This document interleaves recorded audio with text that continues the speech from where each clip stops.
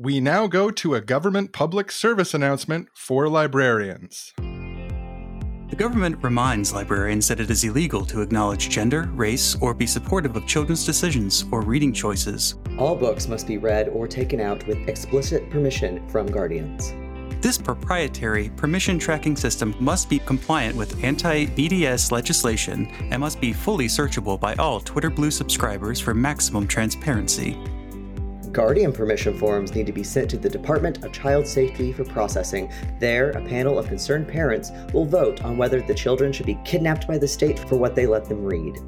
And disciplinary action towards librarians is taken through an opaque and mysterious process managed by a disciplinary black box AI algorithm. Funds to pay for this system can be taken out of the collections budget. That was a friendly reminder PSA for all librarians from the government.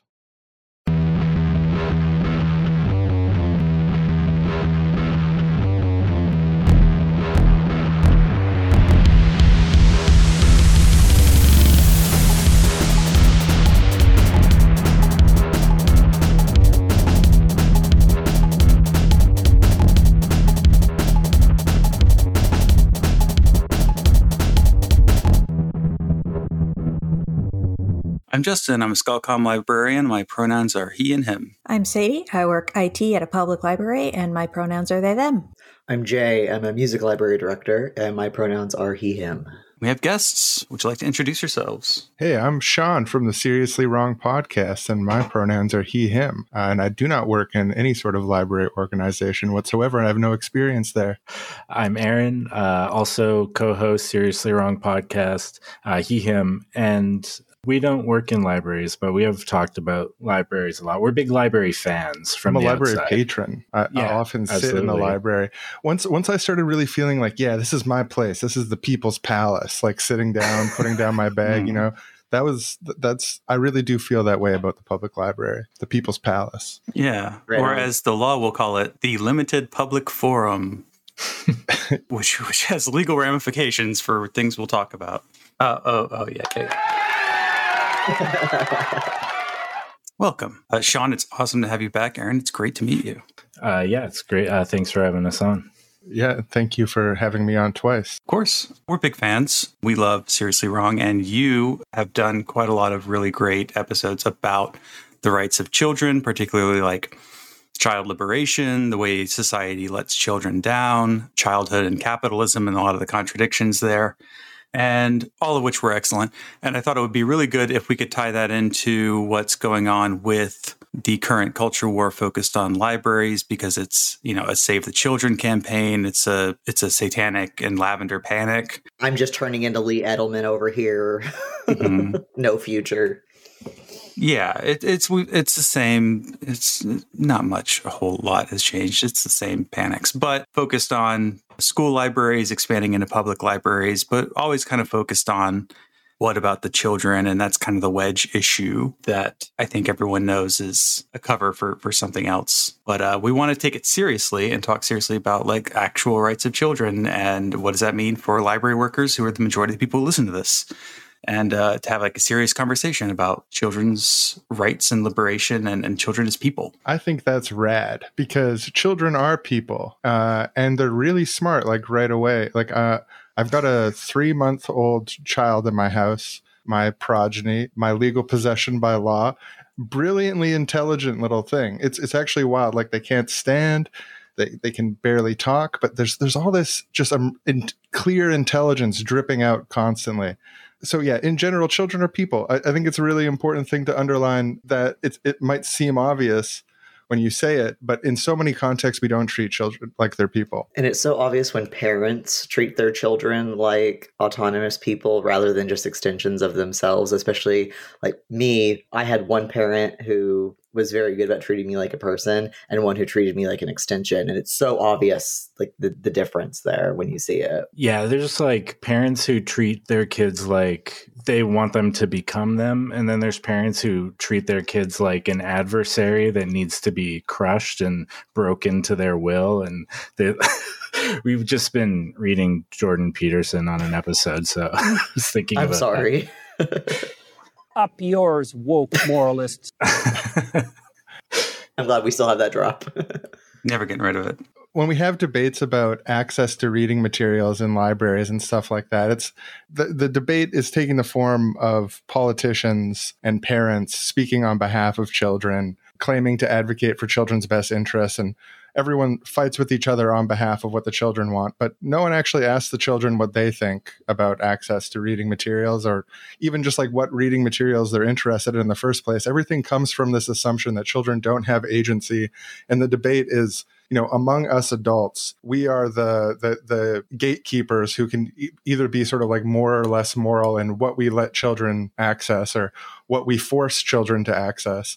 I was trying to look for polling data. I've already done this before in other subjects. I know that we don't poll children in our society, but there is absolutely no polling data on what children think about book bans.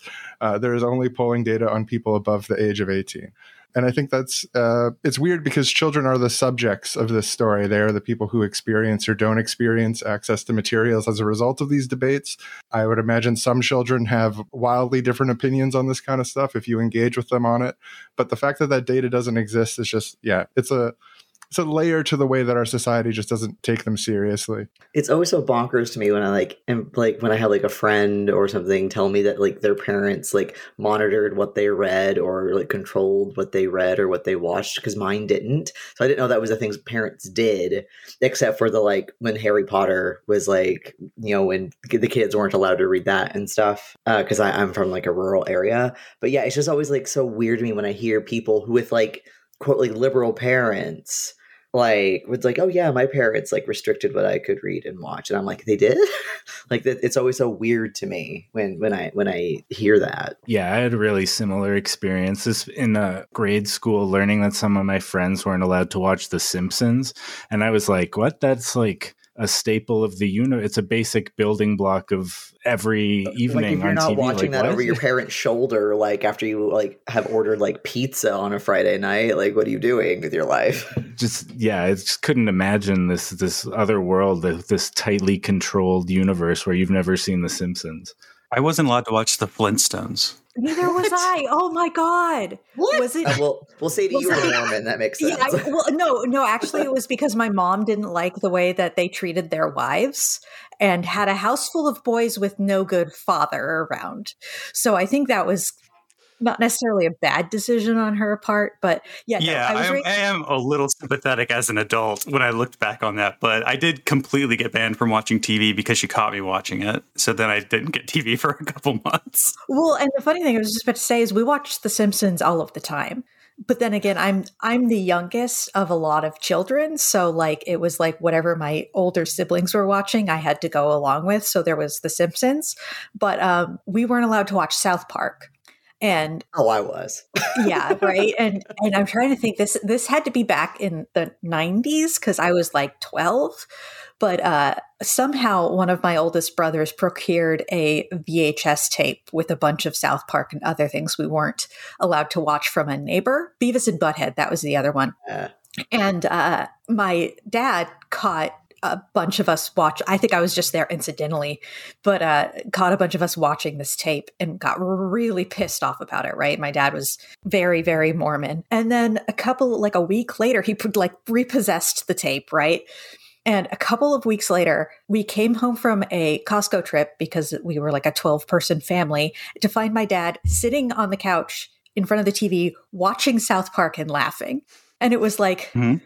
Like it was so blatantly, especially because my oldest brothers at this point were like late teenagers. It's like you could have a conversation about why you don't like Beavis and Butthead and South Park with them and not have it be a big deal.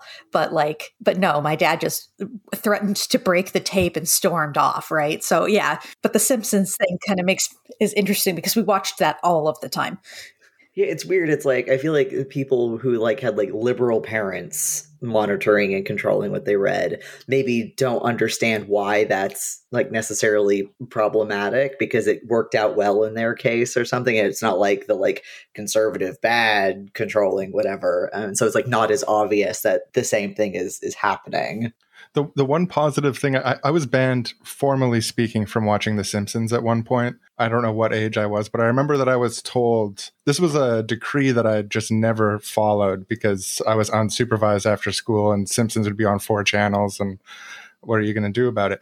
But this is one of the good things about this sort of censorship for children, and there's very few good things about it, is training children with evading these. Like another example of this is when we first got internet at my house, we had AOL CDs, and I was set up with like kids only internet, kids only chat rooms.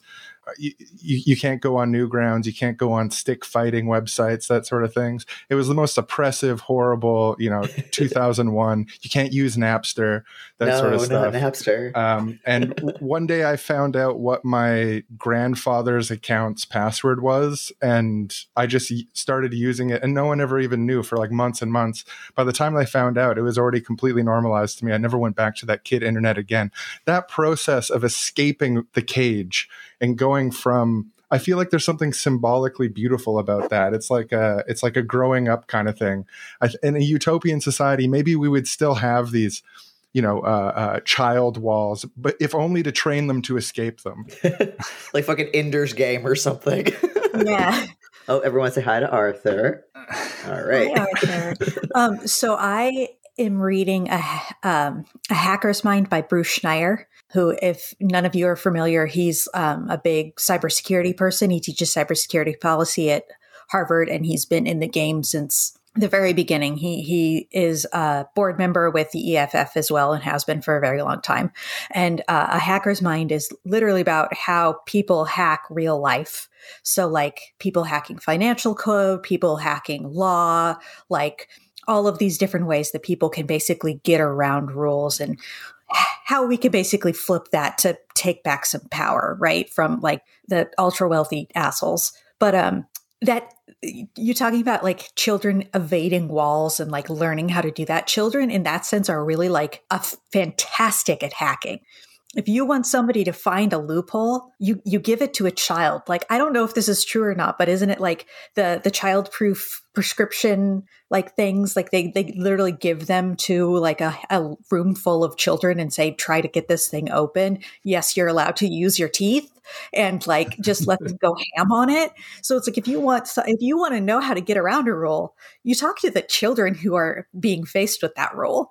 And I think that, like, I totally agree with you, Sean. Like, that is a fantastic way to help them build a sense of like identity and individuality and like critical thinking. Yeah, I think I brought this up before. We had like a specifically Christian internet filter, which was garbage and blocked everything, as you might imagine, which web filters are wont to do. And I hope kids are still having the fun of getting around these things. I'm sure they are, because this has actually come up when I think this was in a parish in Louisiana. One of the council members hired a private investigator to go to the public library and try and get around the internet filters, which are federally mandated SEPA filters, right? And was able to, like, I don't know, see boobs on TikTok, and was like, see, they're harming children in the public library.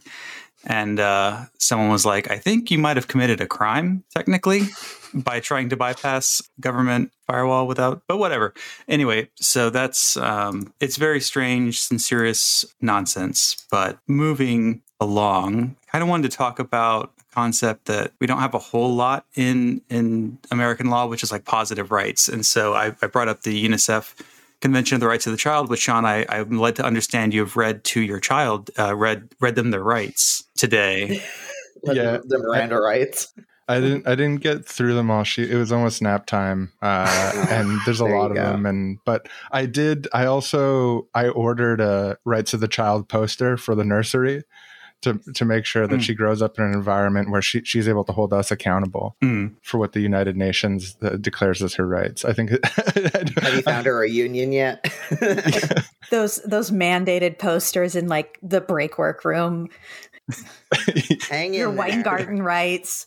That is interesting to like imagine if it was like mandated that all nurseries children must be aware of their rights from 6 months of age, like every classroom. I'm here for this. Yeah, like your OSHA rights. And yeah, absolutely. If you're going to get in trouble or get sent to the principal's office, you get to have a union rep with you.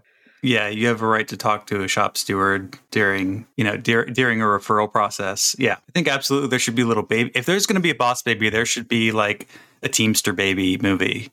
Little baby in a Teamster jacket. Someone get on that. That'd be cute. After the writer's strike, I guess. But yeah, but then get on it. Yeah, we want the good ones on that. Yeah.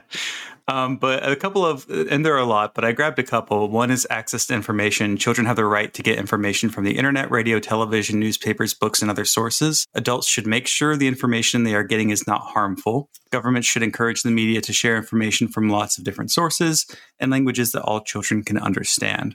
What does harmful mean? That's the catch. All of these are pretty vague, and they're meant to span a lot of countries, so you can't expect it to be too specific. And this is the child-friendly version, right? Yeah. I didn't want to do any tough reading for this episode. Honestly, I think it's great that they have a child-friendly version. Like it's in terms that it's like having Wikipedia and then what is it? Simple English Wikipedia. Mm-hmm. Nothing wrong with having multiple versions of the same thing.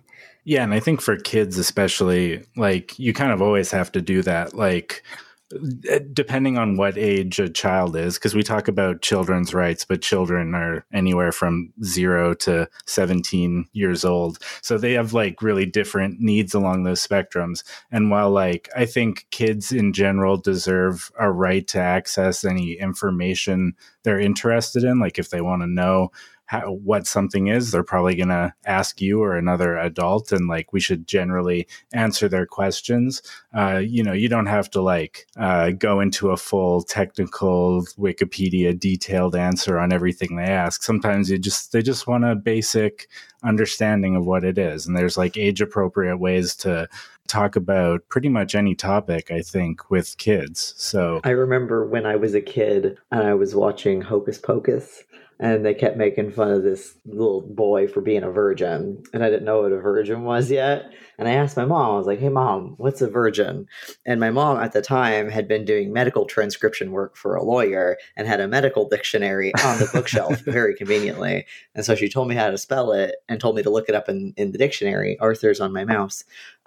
Very cozy. And I read it and I'm like, this doesn't make sense in context of the movie. That definition's wrong. I didn't question it. I thought it must mean stupid teenage boy. I had such a similar experience in Home Improvement. They made a joke about circumcision, and I ran down the hall to ask my mom what circumcision means. And then she just said, something about like cutting penis or what. And I was like floored. I was like, that's not what I was expecting. Just like retreat back to my room. I'm like, okay. Not asking that question again. Yeah, I didn't know what I was asking. I do like to imagine kind of what these UNICEF rights look like in practice. And there's another one here that I've got, which is freedom of thought and religion. Children can choose their own thoughts, opinions, and religion, but this should not stop other people from enjoying their rights. Parents can guide their children so that as they grow up, they learn to properly use this right. And so it's sort of saying, look, we understand people are going to raise children in their own way. And I tried to read like some anarchist thinking on this. And it's kind of been like, look, there's a natural propensity that like parents are going to raise their children. They're going to want them to like kind of do the same stuff as them. But we have to, as a society, be cool with them having other sources of information. And how you do that is tricky, but it's more or less we should agree that children get the information from a lot of sources besides just their parents. But this absolute control of parents, that is sort of the assumption behind these book bans rights, parental rights. Like children's rights really don't come up in the discussion. It's parents' rights to control what children read through the school, through the public library, like, which is wild. Because like Sean, you were saying that like you've looked up a lot, like people don't poll children about their thoughts on things, but I haven't looked. But as someone like, and one of the areas of librarianship that I'm like just most interested in is information seeking behavior. And there's all sorts of studies on like different types of like groups. Like for my master's thesis, I like read a bunch of articles on like the information seeking behaviors of lesbians, information seeking behaviors of like trans people, like all of this stuff. And so I'm assuming has to have been like librarian scholarship on the information seeking behaviors of children at some point. God, I would hope so. Yeah. And so I'm wondering like what that kind of methodology and study, like why that realm is so different than just like polling and whatnot, and like what we count as information and information seeking behavior in children. I want the children's librarians to get back to us on this. Mm-hmm. Tell us about how your kids do shit. Yeah, it must come up in like training for like shelf browsing, like how do children shelf browse and stuff like that, and how do they ask questions and formulate questions. Because they do it differently than adults. Like sort of qualitatively over time, you go through this process of growing up that changes your relationship to the world. But the ALA has some resources that I went through about the rights of minors to access things in the library. One example is librarians and governing bodies should maintain that parents and only parents have the right and the responsibility to restrict the access of their children and only their children to library resources. This is something that actually has come up kind of in librarian discourse a little bit, because when these bills get, up for discussion, the public comes in and usually there'll be like a minor who testifies and says, look, the only person who can tell me what I can't read is my parents. It shouldn't be other parents. And there's just like a little bit of pushback among the more contrarian library people that I like to hang out with, who are like, yeah, but also your parents shouldn't have like that much control over you as like a 16-year-old who's able to testify about a law. You should actually have like independent rights to information and sort of the safety of school to go and find things that are relevant to you. Yeah, it's useful in being able to be like, hey, back off. These kids are my property. I'm in charge of what they're not allowed to read. And that might help you in an argument for a moment to appeal to people's like biases towards that. But yeah, ultimately, I mean, when you're talking about a 16-year-old, like, yeah, fuck off. Like, what do you mean they're not allowed to read something? What are you, a monster? Like, they found something, they looked for something and they found it and they wanted to read it and they were prepared to read it. And you're like, nah, like what you're interested in doesn't matter. Like that is forbidden material. There's very few things that I think like could possibly justify that, especially with, I was thinking about this of like, there's so much the process of like seeking out and finding information as a kid. I think a lot of like the think of the children people in the pejorative sense, not the positive sense, they don't remember what it's like to be a kid. And like, I still have memories of what it's like to be, 11, 12 years old. And it's like, fuck you guys. I know what I want to do. Like, I know I want to access the full internet. I know I want to watch The Simpsons and South Park. Like, and I don't know, like parents have a responsibility to help guide children, to let them know things that they need to know that they don't know. And even to let them know about things that they don't know if they need to know about it. Parents and guardians have positive responsibilities towards children to help facilitate their development. They don't have the responsibility to be a stifling influence that keeps children from following their own desire to read, their desire to learn, and so on. Like, especially if it's like maybe something that would be challenging or mature, air quotes, to a child of a certain age, like the parent's role there should be to give context and information so the child can make an even more informed decision, and then to offer support as the child is going through the process of maybe digesting that material, if it's maybe upsetting to them, if they've made that decision, and then the parent can then support them through that like process. It's not just to say, no, you can't know this ever. I'm going to protect you from ever having a negative emotion or feeling ever, because otherwise I'm a bad parent, right? Yeah, or even like, because a lot of the time it's just the parent being like, I disagree with this. Like, I don't want my child to believe what's written in this, so you're not allowed to read it.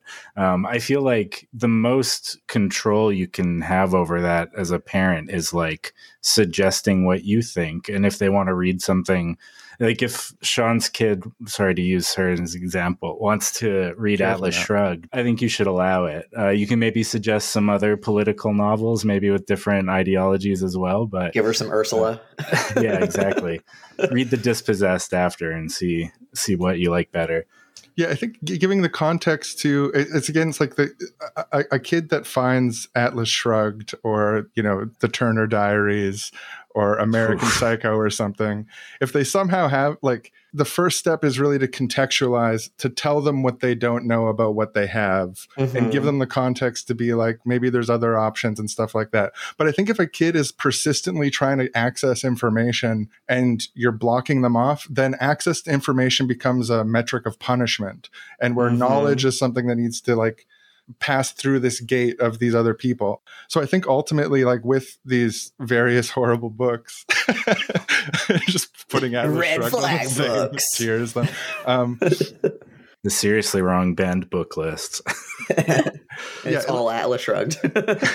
If a kid is persistently trying to access information and then you're being a roadblock to that, then there is really like a punishment, disciplinary aspect to that I think is totally out of line with what we want to encourage from kids, which is their self-directed learning, their autodidactic interests should be encouraged. But the thing is also, it's like kids don't know that American Psycho exists. Even if they found out they existed, they probably wouldn't want to read it and stuff. So, like, I think that context too of what the kids don't know that they don't know. I know this sounds really esoteric if I start laying it all out systematically like Rumsfeld, but, like, it's okay for parents to not tell their kids about American Psycho. But if your kid for some reason is, like, obsessed with, like, trying to get through it, I would not advise a child to read this book. I would advise a child to not read this book. But at the end of the day, it's like kids, if they're pushing consistently to get access to information, you don't want to turn that into a disciplinary dispute. And at the end of the day, it's like the kids want to read books about UFOs. They want to read Magic Eye books. They want to read young adult fiction, just to generalize and not to unfairly stereotype. But what kids want to read is, like, if a kid wants to read a coming of age queer novel, that's what's being banned right now, actually. It's not like no one's concerned about American Psycho ending up on children's library shelves. That's the context that's most important here to think about. And children should be allowed to access that. Because if you're monitoring what kids are taking out from the library too, there's, like, this weird surveillance aspect to it as well that I think is really a violation of the rights that we should think of children having to privacy. And I think, having worked in a public library, a lot of kids don't realize that they have those rights at the library. A lot of kids assume that they can't check out from the adult section, that will stop them, or they can't check out rated R DVDs because will stop them. Like, not even their parent won't allow it, but that, like, the library workers will look at a movie and go, sorry, you're too young, you can't check this out. And so they do. I've had a librarian do that to me before. Yeah. Yeah. And some do that. Yeah. And at the same time, like, so that leads to things like, at one of the libraries that I worked at, we could not keep the Satanic Bible on the shelf. No matter what we did. It keeps flying off. It kept getting stolen. Well, yeah, it was possessed, and, you know. But that's great. No, like, and we ended up having to keep it in the reference section just so it wouldn't be stolen, right? Mm-hmm, mm-hmm. And that was because people, and I don't know if it was teenagers or what, we never actually, like, caught anybody doing it, because in the end, we don't care. But, you know, they always assumed that somebody would think bad of them or would stop them if they tried to check out this perfectly checkoutable book. So again, like saying what kids don't know what they don't know, there is that sort of other aspect where you have to let kids know that they have these rights in a library. That's one reason why self-checkout machines are so important in libraries, by the way, is so that people have privacy to check out what they want without fear of, like, embarrassment or intimidation. Yeah, especially, like, tiny libraries. One of the libraries I worked at was in a very tiny community, and everybody knew everybody. Yep. And it's like... Yep. And the librarian I worked with was very, very judgy about everybody who came through that library. So, yeah, like, I wouldn't want to check out my, like, queer romance books in front of her either. So, yeah. I took out an adult biography of a rural farmer once when I was, like, 9 or 10 years old, because I name searched a children's book that I really liked. I think it was called Fortunately, Unfortunately, or something. It was like every other page was like something good happened, then something bad happened. It's like a picture book. And then this biography was called A Fortunate Man. And I went to the adult section of the library, got the book, and went to the desk, and they were just like, "This fortunate shit's great." Are you sure you want this? Is this why? Like, are you sure? And I was like, yeah, no, this is what I want. And they let me take it out. I never read it, but I was totally allowed. Yeah, the ALA has some great policies, actually, where it talks about equitable access. There's an interpretation of the Library Bill of Rights for minors, and part of that is equitable access to all library resources and services should not be abridged based on chronological age, apparent maturity, educational level, literacy skills, legal status, or through restrictive scheduling and use policies. And this is pretty relevant right now because it's something that a lot of these local governments are trying to do, is set up a tiered system. And unfortunately, with the sort of growing popularity of e-resources, it becomes a lot easier to do that. You can tie someone's age to their library account, and then the account automatically will stop you from reading certain things. Like, you can't even have the decency to go steal it off the shelf anymore. Like, you can't get to it. And that's like a huge problem that I think is, if you're not taking the children's actual rights seriously, you're just like, yeah, well, we could set up the system to do it this way automatically. And I think part of the reason the obsession with chronological age is, as you said, Sean, this is about gender and sexuality. And so that's really where the rub is like, these, like, children of certain ages cannot learn anything about sex, which is, I have opinions on, because that is a long process of becoming a sexual being that starts way earlier than people like to admit, and keeps going and through various stages that, it's, what chronological age could you possibly set that's going to work for everyone? Yeah, I was really impressed with the ALA guidelines, the interpretation of the Library Bill of Rights stuff. Yeah, they're good because they're normally like lib and annoying. The stuff about teaching kids about sexuality, again, like, I think there's like age appropriate ways to address any topic with kids, and like, you don't need to volunteer any more information than they asked for.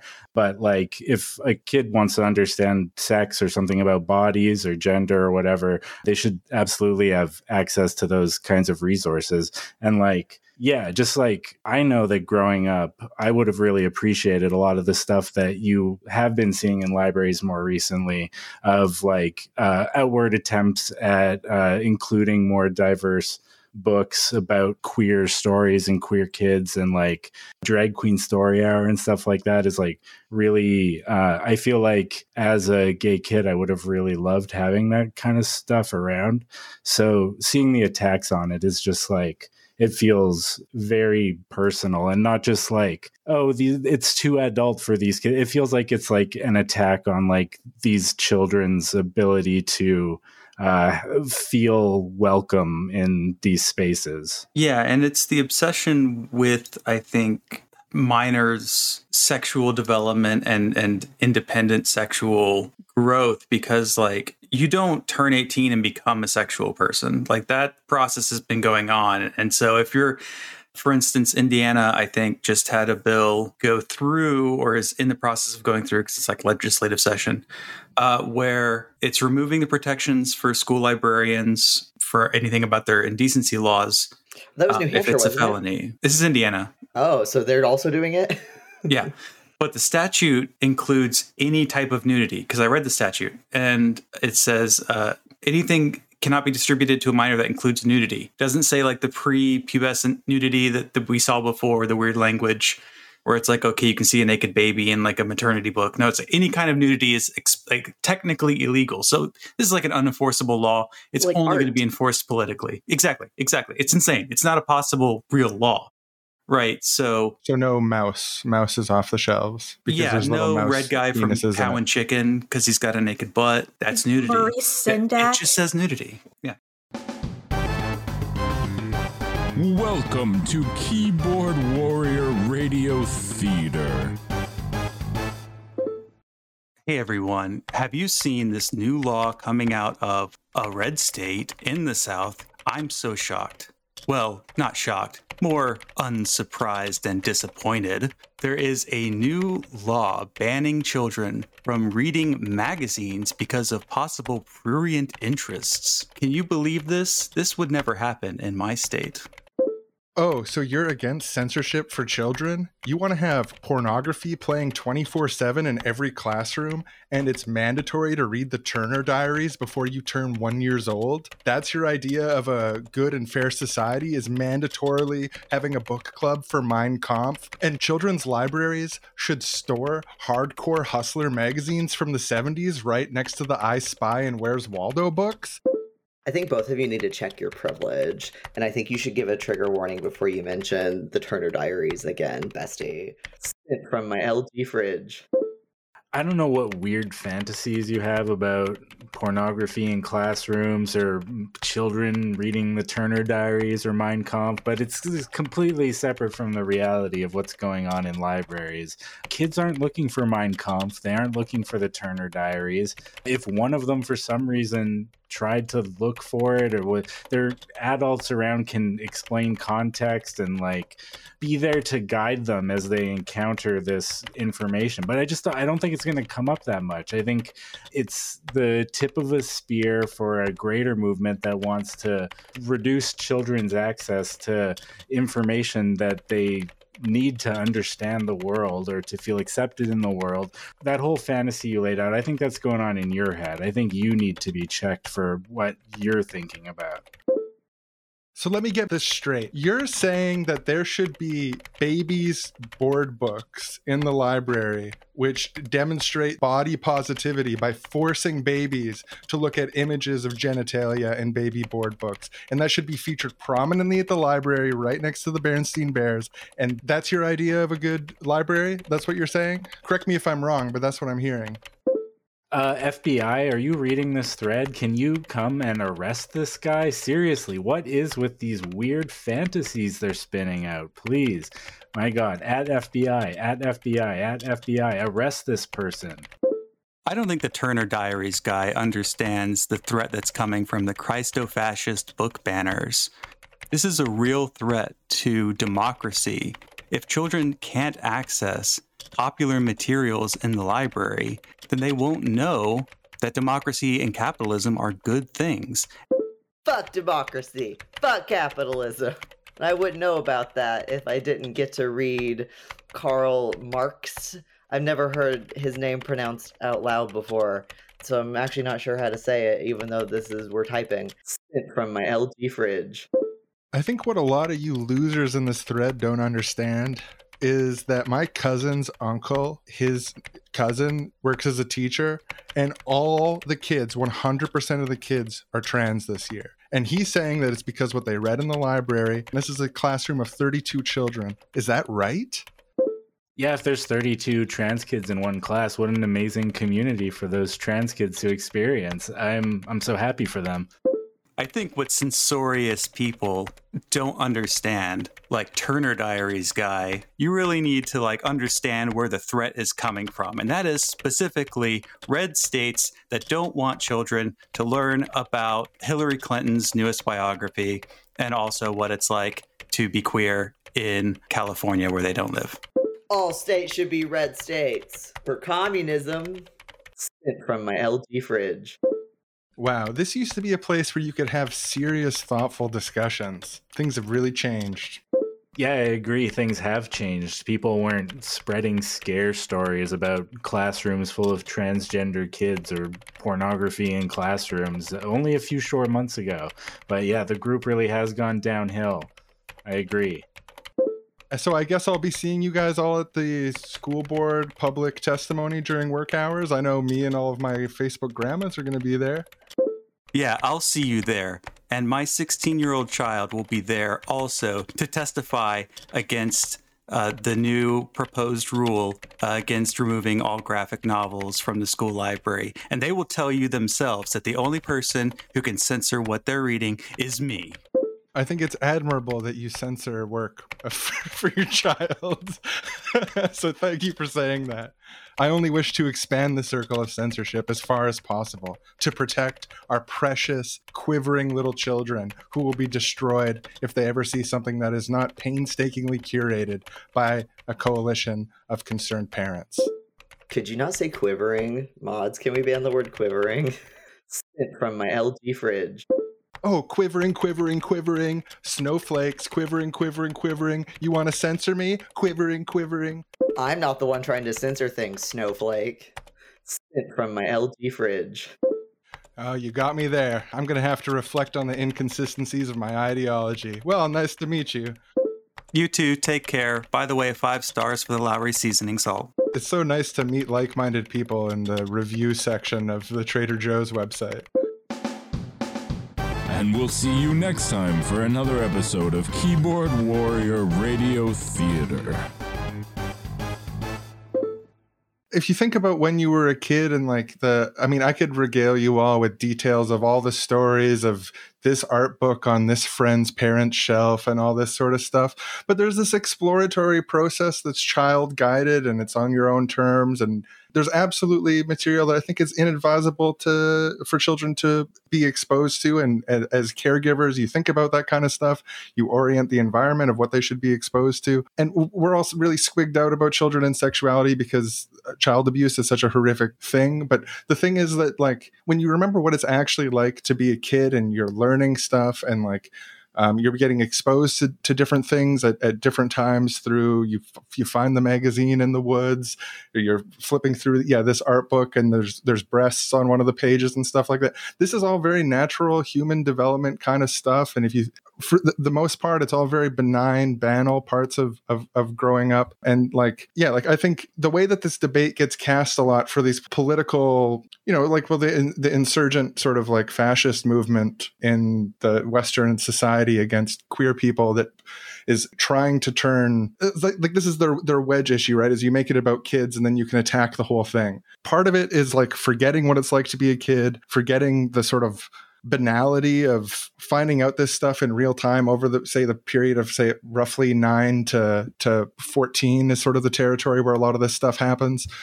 And I don't have it's hard to pin down exactly in words the absurdity of this. And I think that's why these anti-queer fascists are so harping on this point, is that there isn't these clear, great talking points that we can all easily get into about what it's actually like to be a kid growing up and going through these stages of discovering sexuality, discovering nudity and all this stuff in a healthy, regular, developmental way. But yeah, I mean, I think that's the situation as it is. And also this is the thing that blows my mind about this stuff too. And it's an important but small point, is part of life. Sometimes uncontrollable stuff happens. Sometimes the kid accidentally sees the uncle getting out of the shower and sees his butt. That's life. You build resilient kids. You talk about the real world. Kids you can't control everything that children are exposed to. They go to school and all the kids are joking about blowjobs one day. And it's are you ready to talk about that? Do they have the context for that? Do they know the context of what's appropriate and not appropriate for people to act around them about this kind of stuff? All this stuff is really, really important. And if we get in this super squigged QAnon mode that just everyone is there's all these latent hyper pedophilic desires around, and that knowledge of sexuality in children needs to be stifled and frozen until they turn exactly 18 before they can see an art book with breasts in it. That sort of stuff is ridiculous, just obviously, and totally out of touch with everyone's experience of growing up in their lives. I don't know when y'all had to have sex ed in school or if you had it, but I remember when I had it in 7th grade. There is nothing that is unsexier and unarousing than a printout that your gym teacher gave you of genitals with scientific names and you have to fill in the blanks on them. That's not gonna freak a kid out. That's just gonna make them go ugh, and then kind of go about their day. There is nothing arousing or erotic or tantalizing about fucking printouts of it's just uproariously funny. It's just the funniest shit in the world. When yeah, or you just make it as banal as possible. I don't know if I'm saying that word right, but whatever. But to your point earlier, Sean, about freezing children's development until they're 18, is having been raised Mormon, but kind of a Jack Mormon, and knowing lots of people, that's kind of what the Mormon church does. When you talk about stereotypes of different religions and, all of this stuff, the Mormons are horny as fuck, right? I lived in Salt Lake City. It's true. It's insane. I don't know how to explain it to you. They're all just perfectly manicured twinks walking around. Well, and so it's that like it's taboo because it's so forbidden, so you can't know anything about it, so everything about it feels like, extra exciting and all that. But at the It's like same the South time, Park then like tape. exactly the South Park tape. But then you get to like when they do turn 18 and they are adults and they still don't know all of this perfectly developmentally appropriate information about sexuality and their own bodies. That's how you get 19-year-olds who are now married and don't realize that they can even have an orgasm. I've heard that from Mormon women before. Oh, yeah. Or people who have their adolescence in their 20s because they were told teenagerhood is like a secular invention. And so then they hit their 20s and then they start having a teenagerhood because now they have like a little bit of freedom, and they spend like the first half of their 20s going through that, and sometimes they're already married, and so they're going through their teenagerhood with their spouse. This is why I miss blogging. You don't get these stories on Twitter, but like I used to follow all these blogs of people who were raised in Christian patriarchy, Quiverful, and stuff like that. And they were very informative to me because my sexuality was extremely repressed as much as possible as a child, because that was part of my religious upbringing too. So it's all like it's not true to anyone's experience. Well, and like I feel like part of the control aspect of it definitely goes beyond being 18 years old, because especially in like just thinking of the context of the Mormon church, because that's what I know, like if you have these people in their late teens, early 20s, it's a lot easier to continue to control them in their development if that's something they've already been sort of used to going forward. So, it's not even necessarily just stops at kids and being a minor. It's a full lifelong tactic of keeping people ignorant of their own ability to explore like the world around them. That makes it easier to keep them Republican and not knowing anything around them.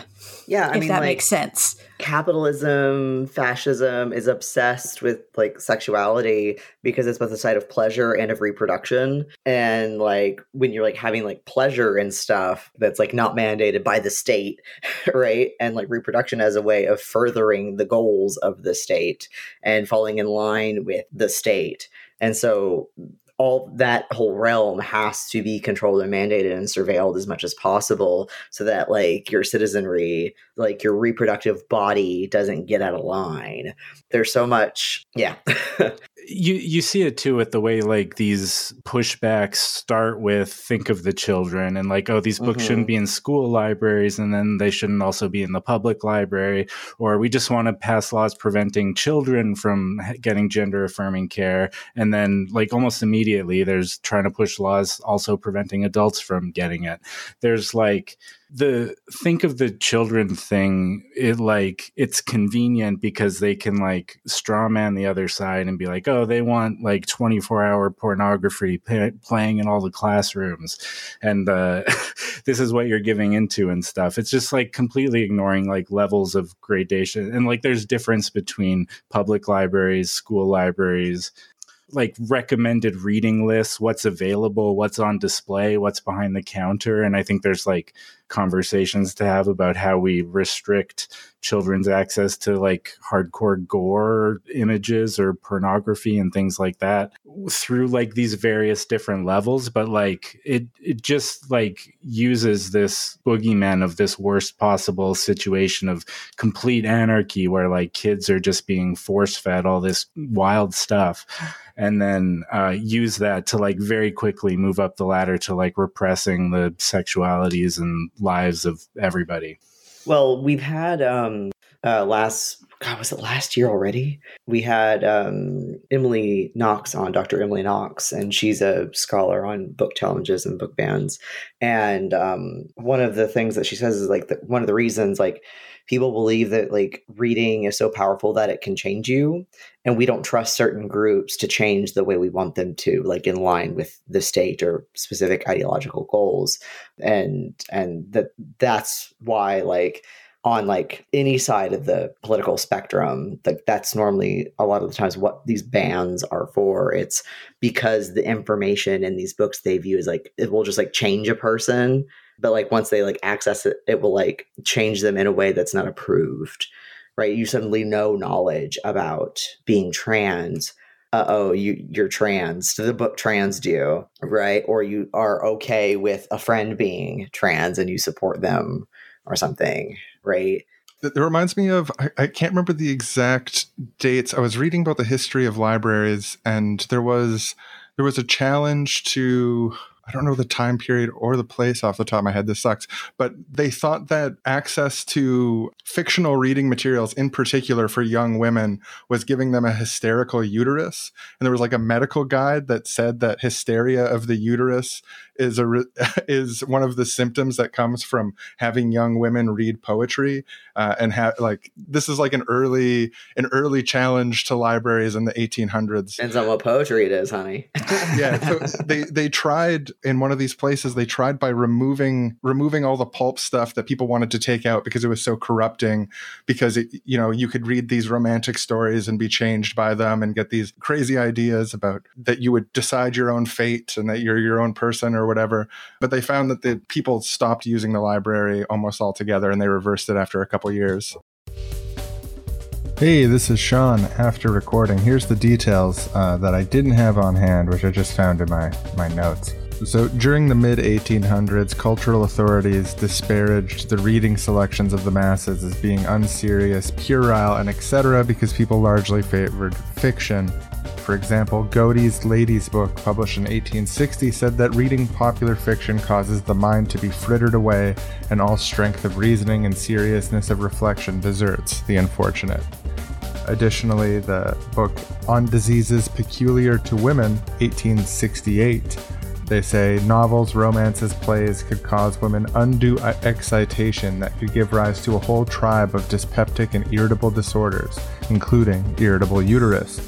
And the example I was thinking of was actually the St. Louis Public Library attempted in 1873 an anti-novel reading experiment where they stopped buying novels except those by Dickens and Scott.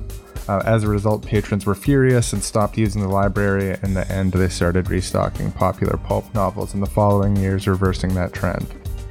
So that's what I was thinking of. And all these are from the book, Part of Our Lives, A People's History of the American Public Library. I'm blanking the details, but it's the same sort of thing. We talk about this in library school. The Shoddy and Pernicious Books article that I talk about all the time, that especially around the time of the Ellis Island immigration stuff, where librarians would label books as shoddy and pernicious because they didn't want immigrants to read them, because they only wanted them to read things that would assimilate them into white American culture. Yeah, the debate over should novels be in the library, should pulp fiction, should magazines be in the library? This was a huge debate at a certain point in American history of can you have fun in the library? And I think that's sort of the same thing with the children, is can they have anything that's not edifying? Can there be things that are prurient interest, right? Can a 14-year-old check out a book that they find arousing sexually? Yeah, I think so. Fine. You don't want to talk about it. You don't want to talk about a 14-year-old being aroused. But it's none of your business. Fucking grow up. Yeah, grow up. There should be prurient materials for 14-year-olds. I'm not saying we got to make porn for kids, like Kids Bop or whatever. But you can check out a fucking book that you think is hot. Yeah. They're not gonna they're gonna redub it with. I'm fucking stopping there. Actually, I don't want that clipped. Oh God. I mean, so I was very freaked out by sexuality until middle of high school. I remember being in 5th grade and they tried to do sex ed on us, and they showed us this video, and it showed a CG wireframe of a penis getting erect. And I had a panic attack and was screaming into my desk, and everyone was making fun of me. And then we did not do sex ed in 5th grade, and waited until, and then had to do it in 7th grade again. But I was so freaked out by it, and it wasn't because of my parents at all. My parents didn't go to church or anything. I went to church, but my parents didn't. And looking back, when I started realizing I was queer, and then realizing I was trans, I'm wondering if I would have figured out that maybe I was so freaked out by sexuality and stuff because of how I was feeling in my body and stuff, and not able to articulate that. I wasn't able to articulate it until I was 17. or something, and then didn't like start transitioning until I was 25. And like I wondered like if I would have figured out that like maybe why sex freaked me out so much if I had been able to like learn about sexuality and gender and all of this kind of stuff earlier. And just, yeah, I don't know. Like, 'cause it's not just like there are kids who are freaked out by this stuff, but usually there's a reason why. You know, or sometimes you just have sensitive kids. You know, I was also very sensitive. Things freaked me out. So who knows? Well, That and was that's part of rambly, but yeah. the resiliency that you are trying to like build into your kids' lives, like from Like, the look get-go. at me now. Yeah, well, and I get it. Like there are kids who are just maybe more sensitive than other kids, but instead of shielding them from anything that could possibly engage that sensitivity, you know, you teach them ways to cope with it, and you know how to feel safe again, and that kind of like thing. It's something you mentioned earlier, Sadie, that I think is really important is when you mentioned in the context of Mormons growing up and still having this childlike view of things because they've been trained on this very limited world, and then they're sort of trained for life to have this sort of subordinate reaction to things. I think like there's something really profound there about the way that this applies to just thinking about child liberation more broadly, is like these things that we think of as these temporary impositions on children to protect them are embedding them with lifelong habits that relate them to being subordinate within positions where they don't have agency, where they don't have their own direction, and so on. So like I think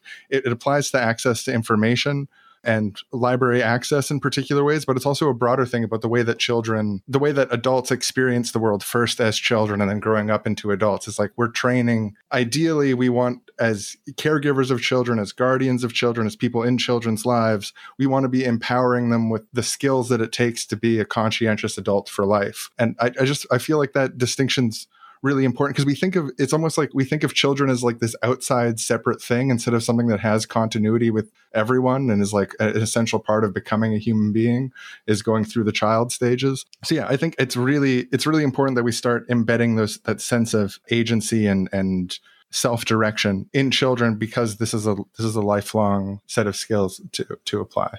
Yeah, so that brings us to the really important question. Should you let your 6-year-old watch Terminator 2? We've been dancing around the question. We all know that this is the central question of this episode.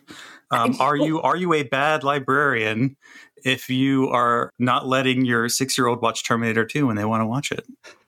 Why does the 6-year-old want to watch Terminator? Is it because there's robots and guns? You know, give them Transformers. Like, I feel like this is not actually that hard of a question, but I'm not a parent, but I was a child, so. Well, see, like when I was 6 and I had a sick day, I asked to watch Alien because I saw it on the VHS on the shelf. And I went, Mom, that looks cool. Can I watch that? Because I'm sick and not feeling well. And she went, sure, let's watch Alien. And then it got to the part where like the pods were like breaking open and I was like, Mom, this is too scary. And then we didn't watch it anymore. And it was simple as that. Like my parents trusted me to know when something was too much for me. And they watched it with me. Like I asked to watch the Rocky Horror Picture Show in 5th grade because I had heard the time warp and thought it was cool. And my stepdad then like talked about the movie. And I was like, well, can I watch it? And my mom was like, sure. And so I remember the day very well. My stepdad made chili mac and we were all sitting down and I was in a chair by myself. And we watched the Rocky Horror Picture Show as a family at like 2 p.m., you know, and it's been my favorite movie like ever since. And it was so crucial to me then becoming comfortable with like sexuality and gender and stuff. And like I was having a blast, and a lot of the sex stuff went over my head because I just like didn't know it. And so like, how is that going to like affect me if it just like completely went over my head and I didn't get it? Right. Like that's the thing. People think that like children are going to like hear a sex joke or a reference to a sex thing and be like, ah, and it's like most of the time they don't know what it means. Is the thing, and it's they're laughing because the adults around them are laughing. Right. Like that's the thing. Like children are pretty good at knowing when something's uncomfortable for them or if they shouldn't be watching something. If a kid, like I remember like I don't know if you ever like had been like watching like I don't know like Stars with a parent and then you fell asleep on the couch and then your parent was on the other couch, and then you woke up and it was like 3 a.m, and then the softcore was playing on Stars, and your other parent was still like, your parent was asleep, and you just woke up and you're like, uh-oh, I shouldn't be watching this. I'm going to like army crawl and get the remote and not look at the TV and turn it off. That happened to me more than once. But I was like, oh, I shouldn't. That came on because we fell asleep and didn't turn the TV off. Right. Cool. And then it was fine. I think that's part of like children's agency is like a lot of the time they know when to self-censor. Mm-hmm. Like my wife talks about that a lot, it being in like the 7th grade, and they could choose from these lists of books. And the one book that the whole class was reading, they started to read it and they were like, I don't feel like this is appropriate for me, and told the teacher, and the teacher shamed them. Basically like, oh, like you're immature for not wanting to read this adult fiction novel. And that's affected them ever since because they weren't like allowed to define their own boundaries about what they were willing to read and engage in. So yeah, like part of that agency is knowing when the child is going to realize that something is over their head and maybe they need to stop paying attention, or, you know, kids will self-censor most of the time, I feel like. Mm-hmm. Yeah, I took out Christopher Pike writes both YA novels and adult novels, and I took out one of the adult ones once, not recognizing the difference. But as soon as he started describing the vampires having sex, I was like, oh, this is like, yeah, I don't think this is for me. I don't want to read this. Like, this, yeah, I just stopped. I read a lot of Christopher Pike and a lot of R.L. Stine, and I have that same exact story, but with R.L. Stine having written a really terrible adult novel that even to this day haunts me because the premise was like so whack and like the ending was so bad. I don't even remember the rest of like the parts of it that were over my head. I just remember being like, this ending makes no sense. And that's the part that haunts me to this day. I had to read a lot. I read a lot of Mary Higgins Clark in like 4th grade. And was like, oh, this fade to black scene is steamy. Yeah, maybe we should just force adults to have this kind of conversation every once in a while. Like, remember the shit that you did as a kid and how you felt about it. And maybe then, like, you'll look at the current generation of children in a slightly different way. It's like, do you remember watching like a raunchy PG-13 or censored for TVR rated movie when you were in like 6th grade and laughing at it, but not understanding any of the jokes? Like, how many of your friends had watched American Pie, like even at that young age? Or like, I'm of the age where like before Twitter, the way that you just talked with people was just quoting Anchorman at each other for a good 5 years. And that was the only conversations we had, was just quoting Anchorman at each other. And it's like so many of those jokes, we, talk about Sex Panther in like 7th grade, and like thought it was hilarious, but didn't like think anything of it, right? I don't know. Totally. A lot of that stuff either went over my head or I just like didn't care about it. My like big childhood censorship seeing thing, there wasn't actually a library one or like an adult book that I read that I can remember, but I was shown Jurassic Park by my dad when I was like 4 or something. I don't know if I was already a dinosaur kid or if it made me into one, but the only reason I know about this is because my mom was like super pissed and she like blamed any nightmare I had on it for years. Like, this is because you showed him Jurassic Park.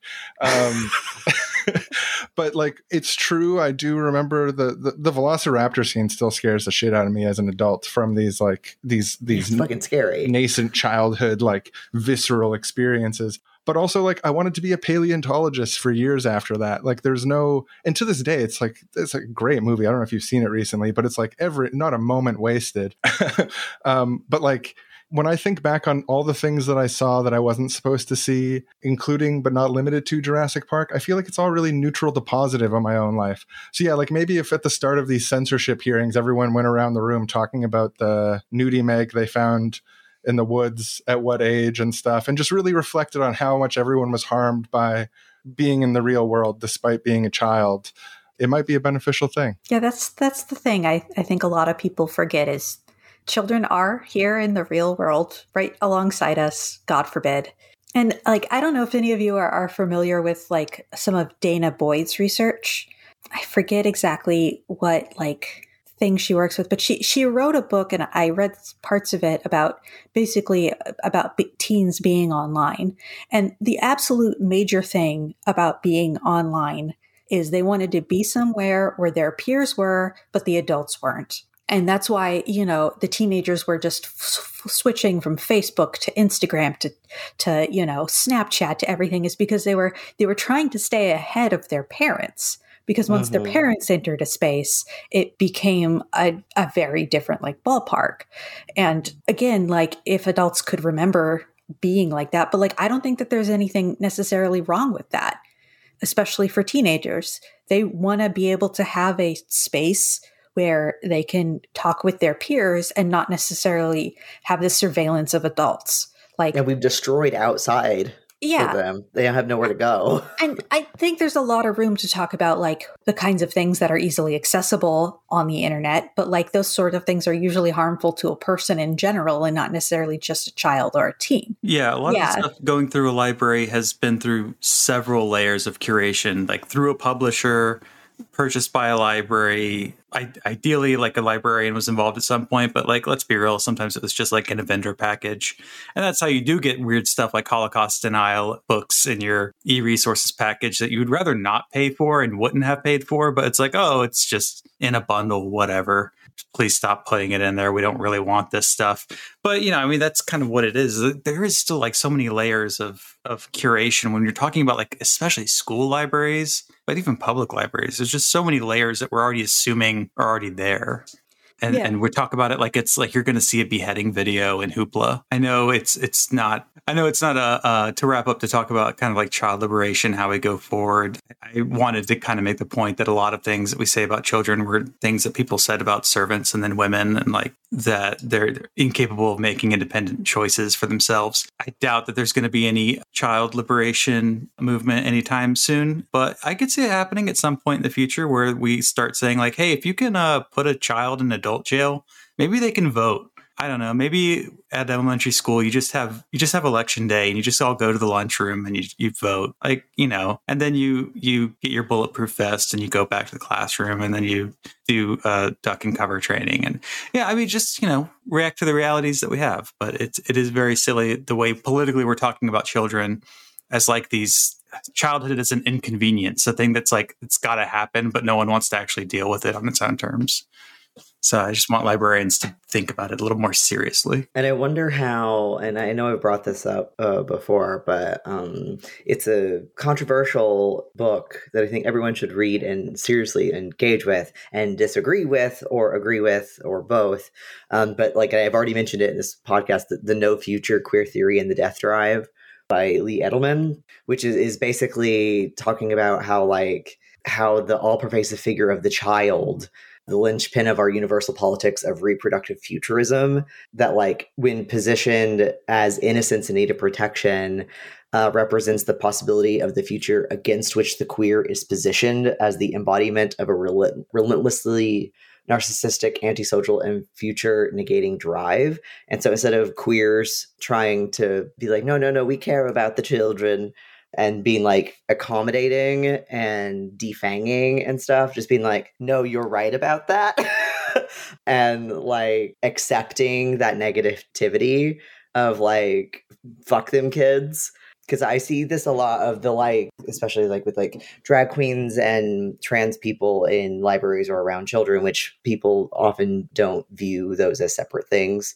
The whole anti-drag queen thing is the same thing as the anti-trans woman thing. It's a both. These are the same thing. People then go, no, drag queens are always appropriate for children, and queerness is always all aspects of queerness are now child friendly. And I see a lot of people pushing back no, I want to be a sicko sex pervert, and not all drag is appropriate for children, maybe. And what happened to mean bitchy drag queens? Where's Divine telling people to murder everyone, right? What happened to that kind of drag queen? And so this sort of way of queers not having to tone down the sexuality and the degeneracy in a positive way of our sexualities and our genders just to appease the like, oh, we're not the straw men you think we are, with also this like rights of children thing. Like, I wonder how like these two positions work together. Just because I'm so tired of the like, oh, drag and queerness and pride is always kid friendly. It's like, no, I want to go be a leather demon like in a dark room, and like that shouldn't have to be kid friendly, you know? Well, and because it like the way I kind of see that is it kind of is like homogenizing spaces, like public spaces, right? So like if everything has to be kid friendly, then you can't have like these open expressions of sexuality and gender and stuff. And if everything's adult, then, you know, there's no like a developmentally appropriate place for children. Is like, people need to recognize when a space is for an adult and when a space is for a child, and where they overlap, and how we get to define our own boundaries about that. And without watering down one or the other. Yeah. Yeah. Because I'm so tired of seeing that are like, people are always like arguing like, no, it is appropriate, instead of going like they're ceding ground already by saying like, no, this is always appropriate. They're like taking the argument seriously, and it's like, you've already lost when you've done that. Yeah, I think that's kind of how I always approach these things, and why I wanted to do this episode, which is like, if you're ceding ground, like, yeah, it's okay to censor kids whenever you're the parent because it's like your property. That's just not like a winning position to take. And sometimes you've got to take the position that is a little more difficult to articulate. And sometimes you got to spend like an hour talking about it because it's tough, but it's worth talking about. So Sean and Aaron, did you have any closing thoughts? I want to like kind of wrap up a little bit. Yeah, I was just going to say, it is true that when it applies to drag queen story time, that is always appropriate. Like you can trust the people running those things, the people at those things, the parents who approve their kids of coming there. You know, you ask the kids, they had a great time. Like that child-friendly context. Just I've had these debates online with these people, but yeah, there's context for everything, and like, yeah, you don't want to close off in order to protect children from exposure to things in the world. You don't want to close off the entirety of like human existence and shape the entirety of the world around always fitting into a child's perspective. There's context where did you guys hear my baby crying in the background? Sure did. It must be almost nap time. She has opinions. Yeah, very, very opinionated. But on the broad sense of like, what is a society that, you know, treats children not as adults but as people who are also children, a society that treats children as people, I think you need to really respect the fact that, yeah, children have opinions. They have a right to information. They have political rights to participate in the world. I think also, like, we got work to do on adults having political rights in the world still, but I would like to bring kids along with us and building a directly democratic, confederated, commune of communes type scenario, in my personal opinion. So like having children have a say in things that affect them, you know, understanding that maybe they don't always know what they don't know. They don't always have the full context and so on. But like as guardians, as adults around children and with more experience of them, we have a responsibility to help them through that. I think these are all like very reasonable goals that, yeah, they might not be like the most, say, mainstream priorities right now, but there's things that we can do even now that can help move us in that direction. I think one thing is just asking kids what they think. If more people participate in the process, if people who are in the context that have children in them, where they're interacting with large amounts of children, whether schools, libraries, etc., having context to in sneaky, you know, not like super radical, not it doesn't need to blow anyone's mind, but you can ask kids what they think, and that's totally fine. Like you can be a grade 3 teacher and poll your class on things, and no one's going to be like, this is a Marxist plot to give the children agency in the world. It is, but well, yeah, that's what I'm saying. It's perfect. They would never suspect a thing. But no, like it's I think that is like, those sort of things are important first steps in building these ideas in public discourse and getting us used to the idea that, yeah, children are people. They have rights like we do, and their chronological age isn't the basis for denying them access to things that they want access to, like, for example, reading a book or whatever. I think that is a really important thing to think about how we can empower and integrate children's agency in the long term, in a utopian sense, into a democratic society where people have full democratic rights for the first time, all people, but also in the short term, finding ways to ask questions and listen and have what children think be reflected in what happens to them and around them in the places where they congregate and so on. I think that's a really good first step. Yeah, I don't know if I have anything to add to that. I feel like that's about it. Yeah, go listen to all the episodes, because you both fleshed out lots of different ideas of different aspects of like child liberation and rights and where we think these limits might be. I really want all of the people who listen to Library Punk to like think about these things seriously, because like we're going to keep having this discourse. Like we're going to keep having to talk about like what can kids see in the library, and you should have put some thought into it, because it doesn't seem like it's really going to go away. Like a year ago, we were like, this will blow over. Ukraine just started. That was what we were talking about at the time. We're like, Ukraine's happening. No one's going to talk about this shit anymore. And I was a little prescient when I said the Facebook grandmas were going to keep on marching along. And I was fucking wrong, because it was Florida Republican operatives posing as Facebook grandmas. Dodgeball of Apollo really got you. You just want to do your plugs for Seriously Wrong? Sure, yeah. So we do a comedy and politics podcast called Seriously Wrong. We've been doing it for 9 years now. I just realized earlier today, which explains why we're so damn good at it. We've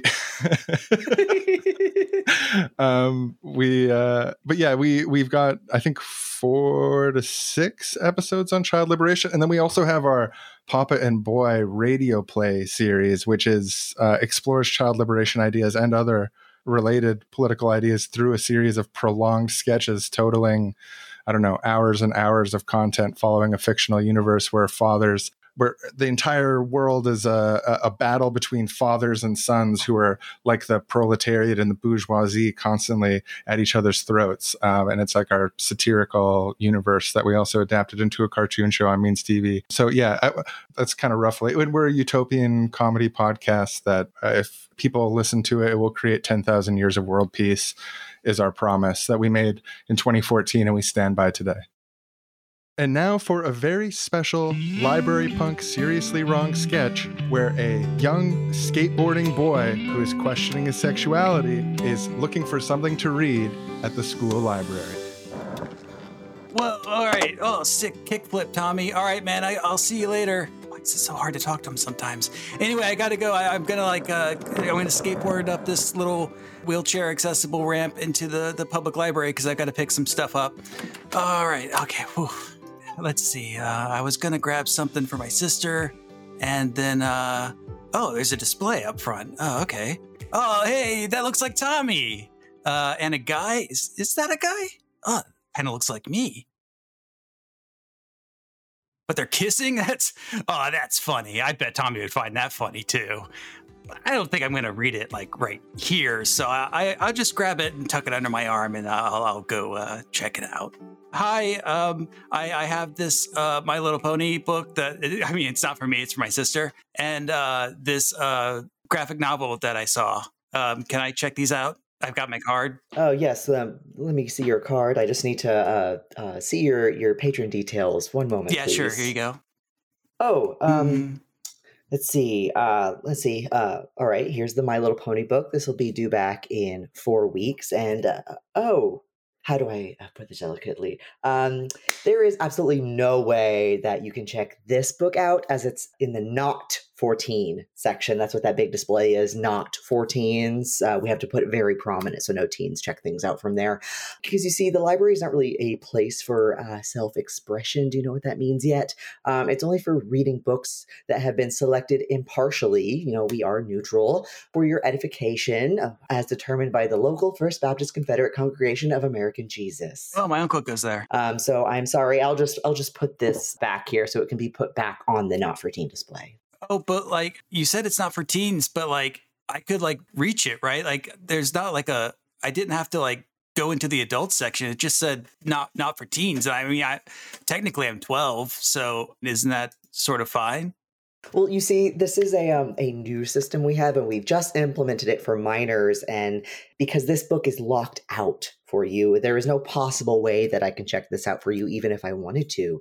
Because you see, it's only fair that you're not allowed to read those books.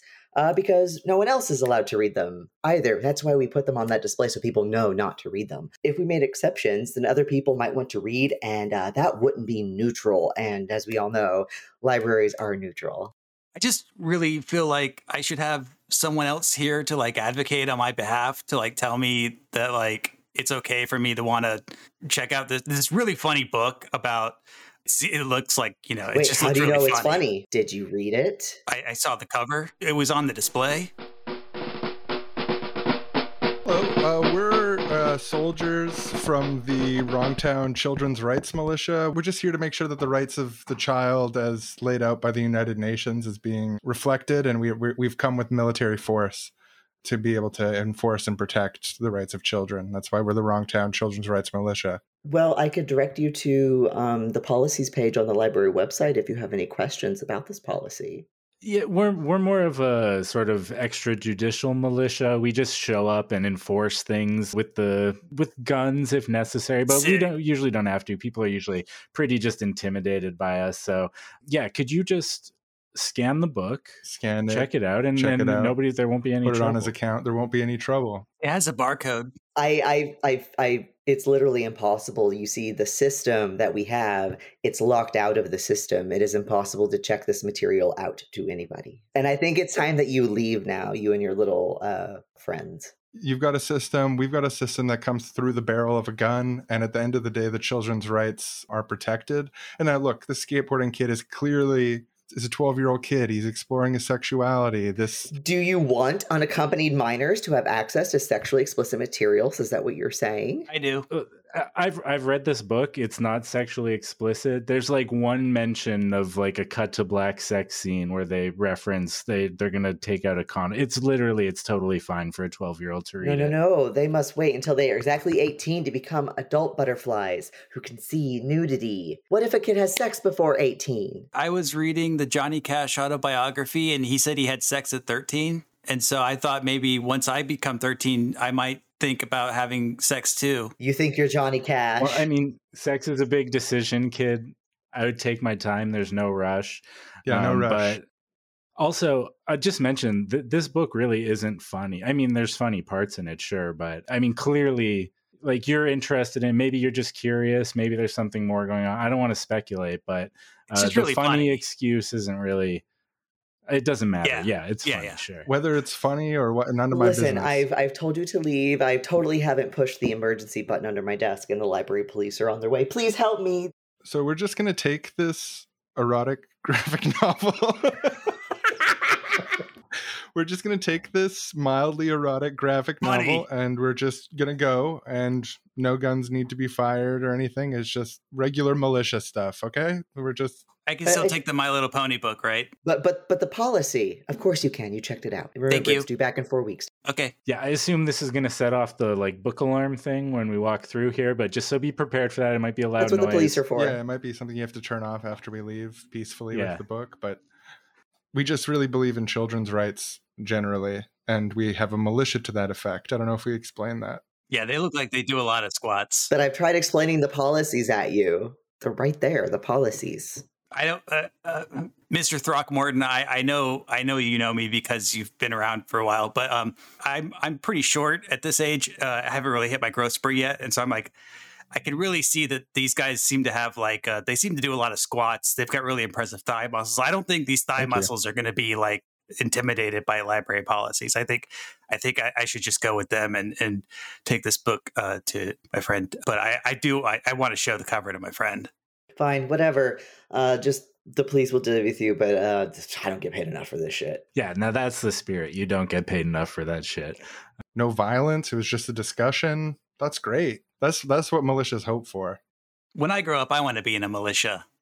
Great. You see what happens when we let people read whatever they want to read. It's beautiful, isn't it? It's just, yeah, it is great. I agree. Do we have any books about militias? Oh, yeah, no, the militia section's over here, and kids are totally allowed to take these out. Oh, sick. I'll be back tomorrow. Bye, Mr. Throckmorton. Love you.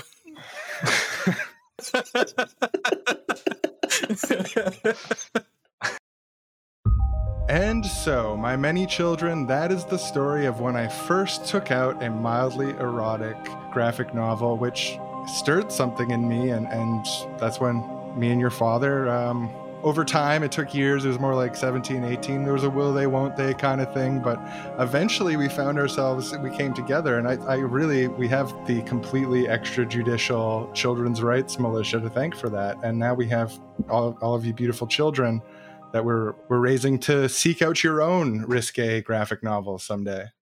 Wow, that's a really great story, Dads. I want to be in a gay militia when I grow up. Yay! Yay! And so, grandkids, that's the time that I told your parents about when I first took out a mildly erotic graphic novel.